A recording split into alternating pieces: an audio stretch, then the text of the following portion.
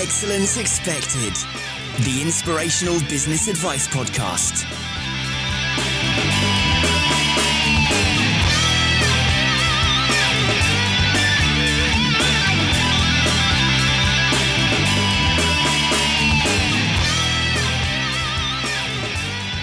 Hey guys, this is Excellence Expected with me, Mark Asquith. Thank you once again so much for joining me on this episode.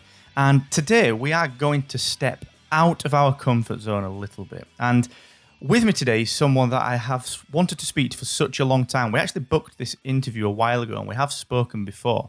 And from the first time that we did speak, I was just blown away by this person's sense of mutuality, the focus that my guest today puts on other people, and it absolutely changed the way that I think about things.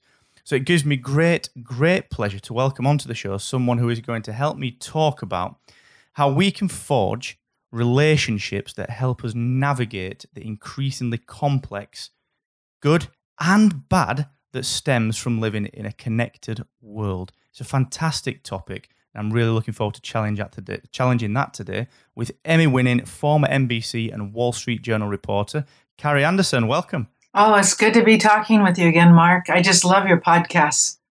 Well, thank you. You sweet talker, you.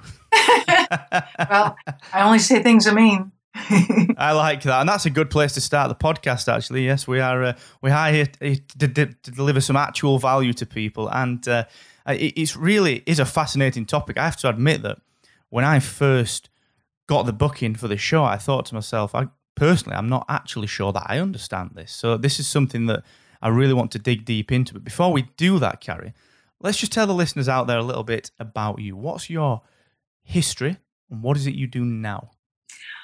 Well, ironically, to the surprise of a lot of people from my childhood, I was diagnosed as phobically shy and a stutterer, but I'm extremely curious. So, of course, I became a journalist where you got to ask other people questions with impunity. And my boss at the Wall Street Journal says, and you keep asking.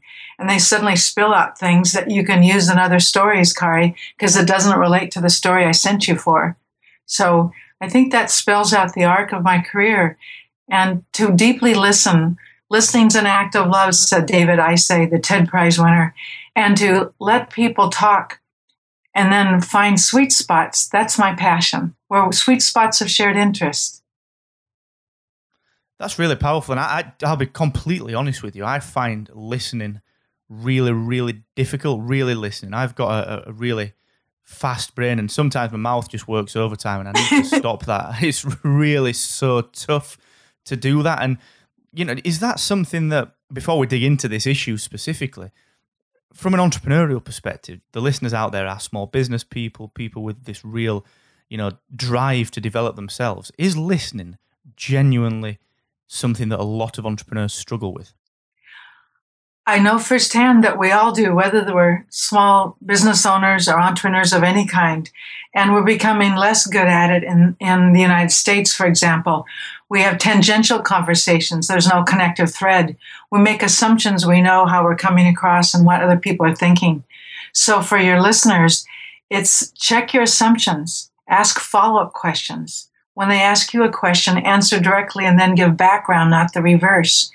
And then notice when there's a rise in energy or interest, either in print or digitally or in face-to-face. And when there's an increase in intensity of like or dislike, you're getting closer to something that's top of mind that you may be able to serve. I think that's fantastic. And it kind of segues rather nicely into this problem that we defined earlier, which is we do live in this complex world. Everything's really fast and everything's really connected. Everything is demanding of our attention. And is that contributing to this problem with listening that people generally are starting to develop? Is it an attention thing, do you think? I think it is in large part. It's distraction. And I'll just recommend a couple of things specifically. There's a book called Why Quitters Win, about you have to quit doing some tasks because they nag at you, even if you think you're prioritizing your day. And Mindwise by Nicholas Epley. Don't make assumptions you understand someone. Check it out. So I think the more we get specific, the more we gain clarity and can make better choices about what not to bother with, so we can have deeper better relationships with the people that can be most valuable to us and for us to be to them. That's the switch. That's the huge switch. That's very, very curious. It's something that I would imagine that you can just continue working at as well. This is not something that ever stops, I would imagine. It doesn't. And I think the best learning happens when we're around somebody who bugs us or irritates us or we find boring. We get to notice, why is that?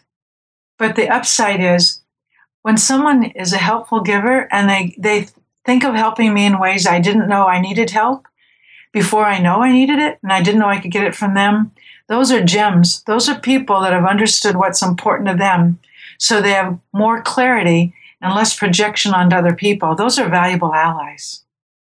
And that's what struck me the first time we spoke. It was something, I mean, you really, really illuminated things in me that I didn't even realize existed or that I needed help with. So I can completely understand that. So yeah, as a personal thank you.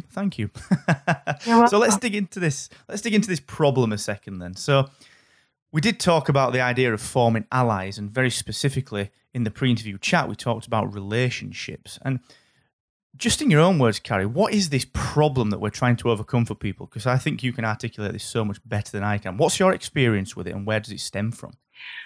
Since it's vital that we stand out and become a category of one, the problem is to be flexible and agile to change as situations change, but to have people who've got our back so we can turn to them and say, am I crazy, or is this going to be a big competition? Or does this opportunity strike you from your perspective, seeing the situation from a different perspective? Do you think I could grab that opportunity? So we need people who'll be candid, consistent, brief, confidential sometimes, and we need to be there for them. And so the problem is, for any organization of any size, something can happen that could eclipse them, and they run into third place instead of first. So knowing that's true, the good side is it's easier for us to find complementary allies today in this digital world than ever before. Maybe it's less easy to not splatter around and try to be helpful to everybody, but to just focus on where you can create mutuality and a stronger mutual benefit. I mean, for me, for example, analytics geeks, a pro athlete, a behavioral psychologist, a designer of physical buildings. Each of these people can see things I can't see. And we often have trouble even talking about our common issue because it takes a while to just understand the other person. But when we do, because we've committed to learning, we get sparks of ideas. We give each other some of the best and worst ideas, but it's because we're a rookie to their area of expertise and vice versa. I recommend Rookie Smarts as a book, by the way. You want innovation? Get a novice and an expert to try to work on it together. That's amazing. That is so simple. Why the heck have I never thought of that before? That's amazing. When I read it. Excuse me. That is really, really fantastic. And the one thing that just really struck out from that sort of section there was the idea of mutuality, because the one thing that concerns me a touch in this world from my own perspective is that because we are so connected and everything feels like it has to be so fast-paced, you know, it's almost an accolade to just get through as much as possible, which I find really difficult. In that kind of world, mutuality can be a challenge, you know, putting others first and thinking about how you can help people. And I don't mean superficially. I don't mean on social media painting the best picture of yourself and actually not doing anything about it.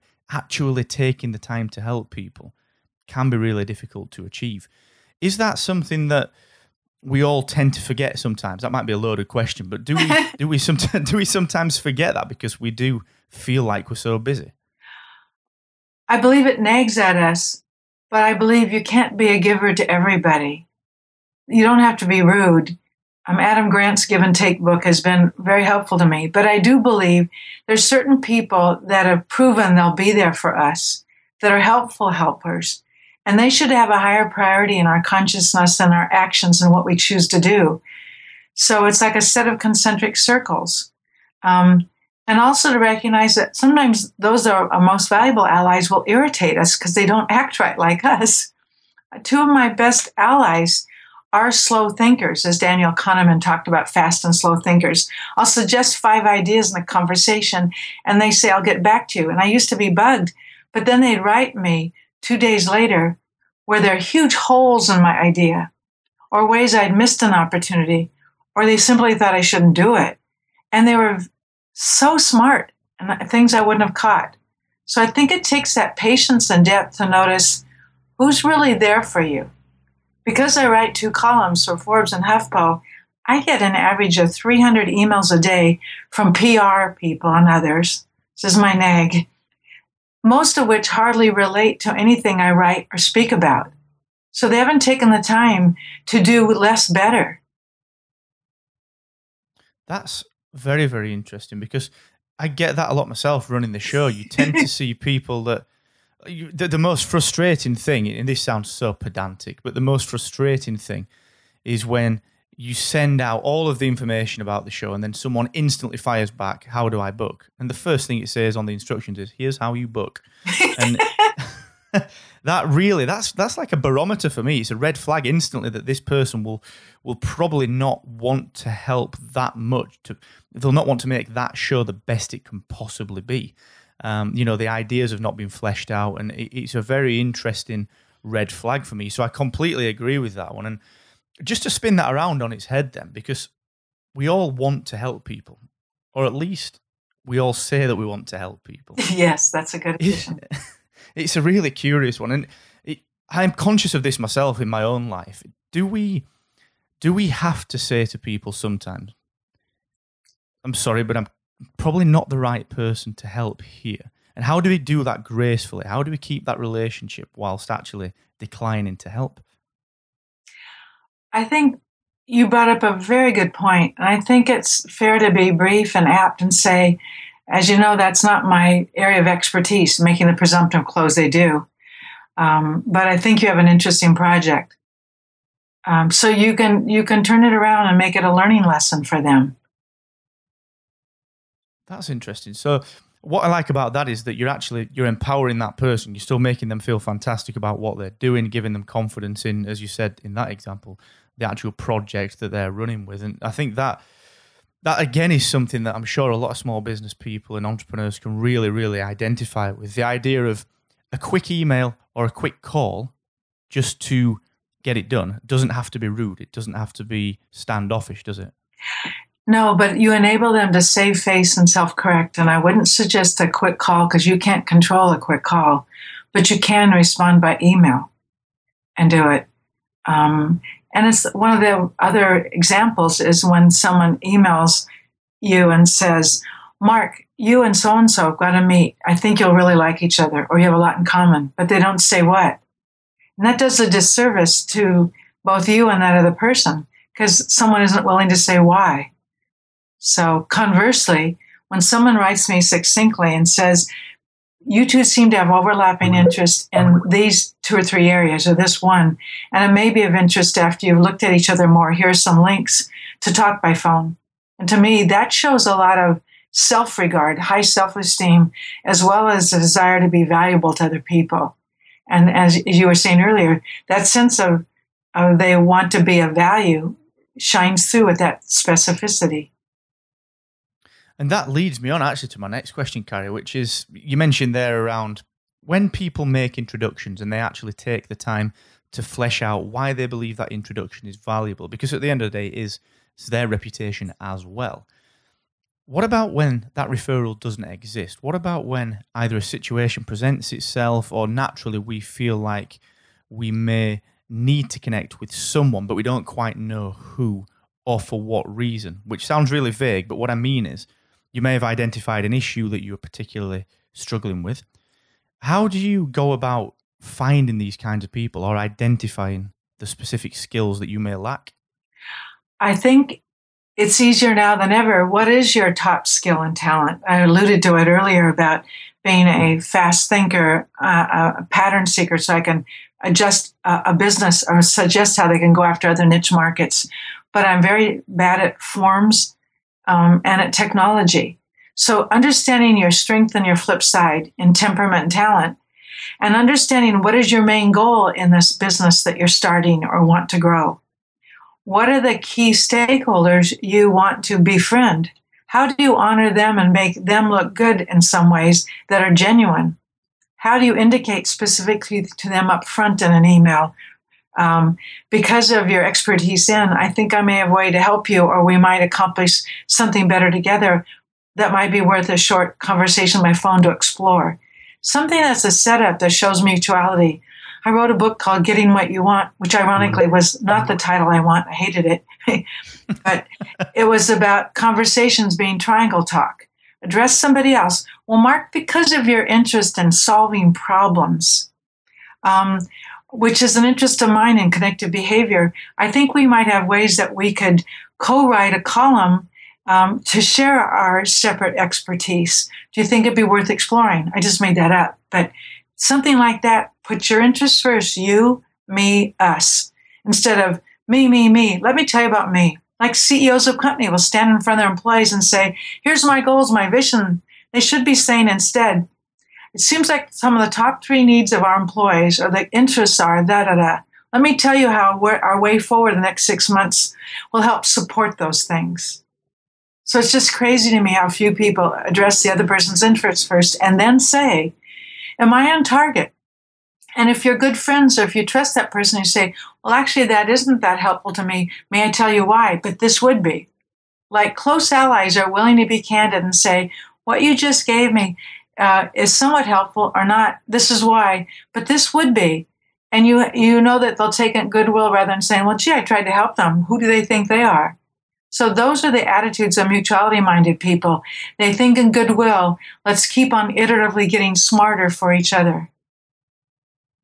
That's very powerful. And that puts into context the comments that you made earlier, Carrie, about listening and actually taking on board what people are saying, not just listening to reply, but actually getting through what people are saying and analysing that and thinking about it in some empathetic context where you can start to say, well, okay, this is what's really going on. How can I work with that? And then turning that into what you've just said there. I think that is really, really powerful. And I think certainly I can learn from that. And I'm sure everyone listening can as well. And the one thing that I just want to pull out of that and take it a bit further is you mentioned the idea of the pyramid and actually putting the other people first, which I think is fantastic. How do we hold ourselves in check with that? And what I mean by that is that because we are always we profess to be so busy and time poor all of the time, it's very, very easy to slip back into telling people what you think they want to hear. Is there anything that we can be mindful of, anything that we can start to just build in, any tips or tactics or physical traits we can actually call upon to drive ourselves into this more mutualistic mentality? I think it takes a couple of steps. Be willing to get clear and specific about your most noble mission, what your business's core purpose is, and to whom you want to serve. What market? What method will they hear about you? And what's your message you want to share? When you get clear about that, you can then notice who are the key stakeholders. If they were involved in the business or bought from me or whatever, or covered it as a media, what disproportionately are the values that are most important for me? When I'm clear about that, I do less projection on other people, and I can listen more clearly. It's that counterintuitive thing of knowing yourself first, so you know how to listen to others better and to notice which ones are going to be most valuable and how you can be most valuable to them. I call it going slow to go fast. That specificity gives clarity, credibility, and memorability. Do you know, the one thing that I used to really struggle with that was that I'm from the north of England and we're renowned for being really friendly people, Carrie. And I always found it really difficult to get specific because it felt, especially over non-verbal communication, it felt really impersonal. It felt really abrupt. And I actually noticed that when I got more specific, I got better results, and it most certainly didn't damage any relationships that I had. If anything, it strengthened them. And I think that's a real issue for some people. It feels like a personal insecurity, you know? I guess it depends on how you're using specificity. A lot of people give praise to somebody else and say, you're so kind, or you're so blah, blah, blah. Just like a good news story or a good fictional novel. Yesterday, when you were in the meeting and you gave somebody that idea, which was so helpful to them, I think a lot of other people could benefit from it. See, you're taking something specific so they will remember it. Anybody else hearing me praise you that way is more likely to remember it. The specific detail proves the general conclusion, not the reverse. So I think that level of specificity makes people feel heard and seen. Yeah, I think that's really important. I like the idea of making people feel heard and seen. I did a fantastic session a few months ago with a lady called Dorothy Betts, who you'd get on with like a house on fire. She's a fantastic lady, much like yourself, and she was telling me the same sort of thing, and she distilled it right down. And we were talking about this in the context of employee engagement, and her words were, no one ever turns up to work to feel undervalued. They actually want to do well. And what you just said there is letting people be seen and be heard through that specificity. It's just empowering to people, isn't it? And that must work in peer groups as well. It works in love and friendship, wherever. Very few companies have mission statements that you can tell, well, what behavior does that support or not? Most of the people exhibit at conferences, they're giving the name of their organization and some motto, but it's rare when that motto actually indicates a differentiating benefit. So that kind of specificity enables people to remember it and to see, oh, I get that. I can think that I could use this product with this product. Kit Kat and Coffee Break, I don't eat Kit Kats, but because they did that motto, people associate it with a familiar behavior they do. So that specificity means that I've chosen to get clear about what I stand for, or what my company does best, or what I see as your interest, so you can respond more clearly back to find a common ground or not. I think people do struggle with that. It sometimes gets lost in the noise. And I think just to pull that back into the kind of relationship side of things, where we're looking at building these relationships with people that we can call allies and we can call upon when we need them or when we feel that we can be of value to them. The specificity there, it gives people a role within this burgeoning network, if you like. You know, these relationships that we build, people understand where they fit in and where they bring the value. And is that something that helps to empower them and helps to empower us as well as part of this wider group of people? It gives us, I guess, a reason to want to be part of something bigger than what we're actually currently part of. Yes, I believe people want to be part of something. I tweeted today about the book called Team of Teams by former 4-star General McChrystal. It's the idea, if you get concrete about what makes a small team work, and you help them understand why they're working well, and then you place a responsibility on the teams connecting with each other within the organization, you can be more agile, flexible. Shared learning happens faster. So I think that's the upside of a connected world. The downside is we're still siloed a lot of times, or we don't find it. Everybody from Gore-Tex to a church in Southern California, they make small groups learn how to be tight-knit so they've got belonging, and they require those people in those small groups to also meet and share with the other small groups, so that intertwined small groups makes a larger group feel more connected and places a higher priority on their sense of belonging there. Do you know what? That seems, I wouldn't say it's reflective of, but I can certainly see where this whole outlook on life generally would really, really start to take root in the kind of, I guess, the startup scene, because obviously being over in San Francisco where you are and us being over and seeing the London and the Newcastle scene in the UK growing, this kind of concept that you're talking about is becoming more and more important as people focus on these small groups of people trying to solve what can sometimes be big problems for much larger groups of people.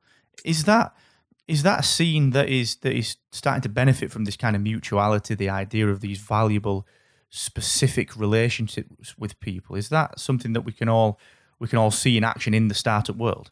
Well, just as you see outlines of how networks work, be a strong node to diverse people where you're the one that can activate or help others. there's a guy, Rich Middleton, who has something called Fever Bee, where for a decade he's been talking about how online communities thrive or don't. And I say that because I'm going to speak at a conference for him. And the main reason I'm going is the quality of the other people speaking. I want to learn more about how online communities thrive. But he's got a great blog, and it's all free information that I think people might want to look to. How do you make there be intrinsic and extrinsic rewards for a group becoming tight-knit and staying tight-knit, and that group of not being people who all think the same way? Because we found in the U.S., more people who believe the same thing become tight-knit and get rigid and reactionary to others. So it's that dance of having several small groups and being the node of connection amongst them that gives you an early warning system about opportunities and threats, that makes you valuable because people turn to you for something very specific. They know that you'll be the one that tells them about something that they need to know or that they can ask. That I find that really, really powerful. I believe me and Carrie have a mutual friend in Judy Robinette, who is just a fantastic. In fact, was it Judy that connected us, Carrie? I think it may have been, actually. Yes. And yeah, it was, wasn't it? That's right. I remember the email landing, which was, as you mentioned earlier, very well structured. I hope Judy's listening. Well played, Judy. That was a fantastic email. Powerful Connectors. I think Power Connectors. That is their book title. That's absolutely right, and we spoke about that on the show, which I thought was really interesting. I'm sort of seeing this as an extension of that. They work hand in hand so nicely, and that's the thing that struck me about that is that at that time I was in a position myself where it was really, really busy, and I could see a lot of people around me really, really busy, and no one was putting any focus on connecting other people. And what Judy did for you and I was just so quick and simple, but so powerful, and it didn't take any time, but what time it did take was put in with thought and care and attention. And I think that is what I'm drawing from all of this, is that you just... Thank you. But we trusted her. I trusted Judy because she'd made 2 other introductions and they were appropriate to me. So I knew if she was doing it, she had forethought. It makes a big difference. It does, and that's a fantastic way to put that, actually, the forethought that Judy put into that. So I get the idea of being a connector, but also bringing the value, adding the layer of actual, genuine, I've put some time into this, I've put some thought into it. Yes. It didn't take me too long, but here's what I've done.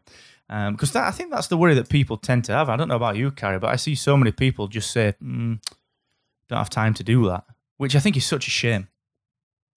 And I will say Dorie Clark, who's become a friend, she has a book called Stand Out. And the way she consistently cites other people in her talks, these extraordinary stories of how they make their breakthrough idea, she's always citing other people. So of course they like her because they're cited in a meaningful way that resonate with the people they seek to reach. And I think she's done that so well over the last 6 years. We had Dorie on the show, actually, last week. Oh, that's right. You did. I forgot. I knew that, and I forgot. Yes.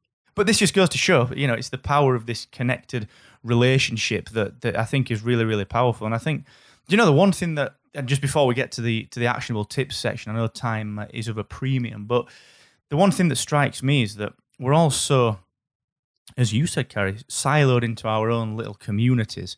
And unless you are really active online, if you're a bricks and mortar business, it's so easy to stay like that. And it's so easy to just forget what else is out there. So I think from my own perspective, it's so important to just pip your head out above the parapet and see what else is out there and see where you fit into this world. Yes, very well said. I agree with that heartily. Super stuff. Well, that is a fantastic place to put a pin in the actual conversation and move on to the Excellence Expected actionable tips. So, Carrie, I know you spent kindly some time putting together 3 actionable tips for people that may want to get started in creating these relationship-based networks and actually building their own bench of allies and actually being an ally to someone else. So let's dig in, Carrie, to actionable tip number 1, please. I believe that you should find allies that are very different than you but share a sweet spot of mutual interest. Clarify it and be there for them and have a large ratio of ways that you've reached out and learned a bit about them. I love that. I love that. Share a sweet spot is a fantastic quote. You've got to find allies with whom you share a sweet spot. I think that's fantastic. And actionable tip number 2, please, Carrie. Be a favorite subject matter expert to a columnist or a blogger that's vital in the world you seek to serve. And do that by citing them in your world, or by writing to them, and this is just a gem that's changed for so many people. Say to them, because of your story or coverages on blank, blank, and blank, you may be covering similar stories in the future, and also on one of these 7 things, and list 7 one-liners. If you are, I may have a perspective that would be helpful to you, or know someone that would, and I'd be glad to try to meet your deadline to do so. And that's how you become a reliable subject matter expert, and you're pulling reporters or columnists to you rather than pushing at them. That is a fantastic tip, and it just reminds me, I apologise for a small digression, but it's very pertinent to this. I had a good chat with a good friend, Jared Easley, who runs Podcast Movement and runs Starve the Doubts podcast, and he gave me a fantastic piece of advice. I was looking at doing a few more speaking appointments, and he said to me, listen, Mark, all you need to do is find the conferences that you're going to go to, email the guys running them and said, you know what, I'll be there, I'm ready, I will put the time in to prepare something for you, and if you need it, if anyone drops out, I will be there. Just call on me and I will help you out, no charge. And that just blew me away. And what you've just said there, Carrie, is very, very similar in that what you're actually doing is positioning yourself, and you're taking it upon yourself to put the time in, which I think is amazing. Well, let me make this suggestion carefully about that. You're still an unknown factor as a speaker, so I think that's good to make the offer. But he's in a podcast movement. So are you. What if you to say alternatively, one way to leverage the visibility and value of the messages at your conference might be if I do an on-stage interview that's a podcast that goes out to my group, or we had a separate room where I interviewed maybe 1 to 4 of your speakers about their key takeaways from the podcast and cited the conference and shared it socially with your hashtag. And I'd be glad to do that just if you covered my cost of being at the conference. I should have interviewed you first, Carrie. It's just stepping into their shoes and knowing what they most need and saying those words, because they need more visibility and value for their speakers and value for their members. And so then you are doing something for, I'll not be redundant. Yeah. No, I like that a lot. That's it's the thing that really I draw out of that is empathy, just putting yourself right into the shoes of other people. And I always struggled with that. It's just something that I've always struggled with. So that is really, really valuable. So a personal thank you on that one. And let's move on to the third and final actionable tip, please, Carrie. It's vital that you become more frequently quoted. To do that, use the AIR formula, AIR. Is your message actionable? Is there a distinct, specific action they can take? Buy, share, add on to? Second, interestingness. Is there innate interestingness that even though they didn't want to pay attention, that compared to what analogy you made or the startling statistic or whatever just struck them and they wanted to learn more? And the last one, relevance, extreme relevance. Are you speaking directly to something that's already on their mind?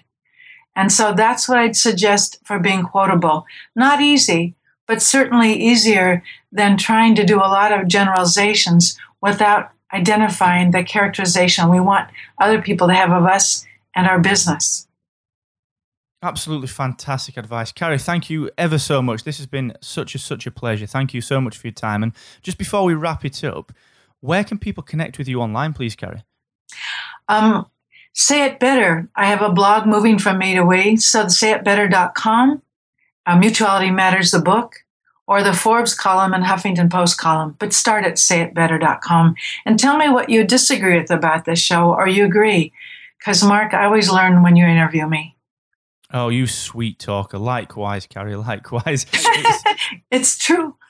It's always a real pleasure talking. I was saying this to someone not probably 4 or 5 hours ago from now, where we were saying, they were asking, why do you do the podcast? I said, well, it's not like it's work. And they were saying, yeah, but all the editing, I said, yeah, I get to spend half an hour learning from people and talking to people, and just the things that you just develop are a fantastic, fantastic benefit. So thank you ever so much, Carrie. It really has been a pleasure.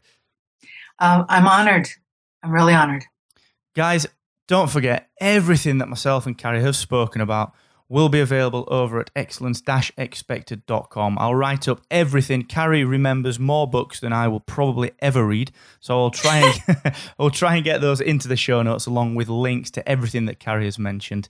And whilst you're over there, don't forget that you can pick up your free copy of the Essential 14-Day Guide to Cutting Your Working Hours and Increasing Your Impact.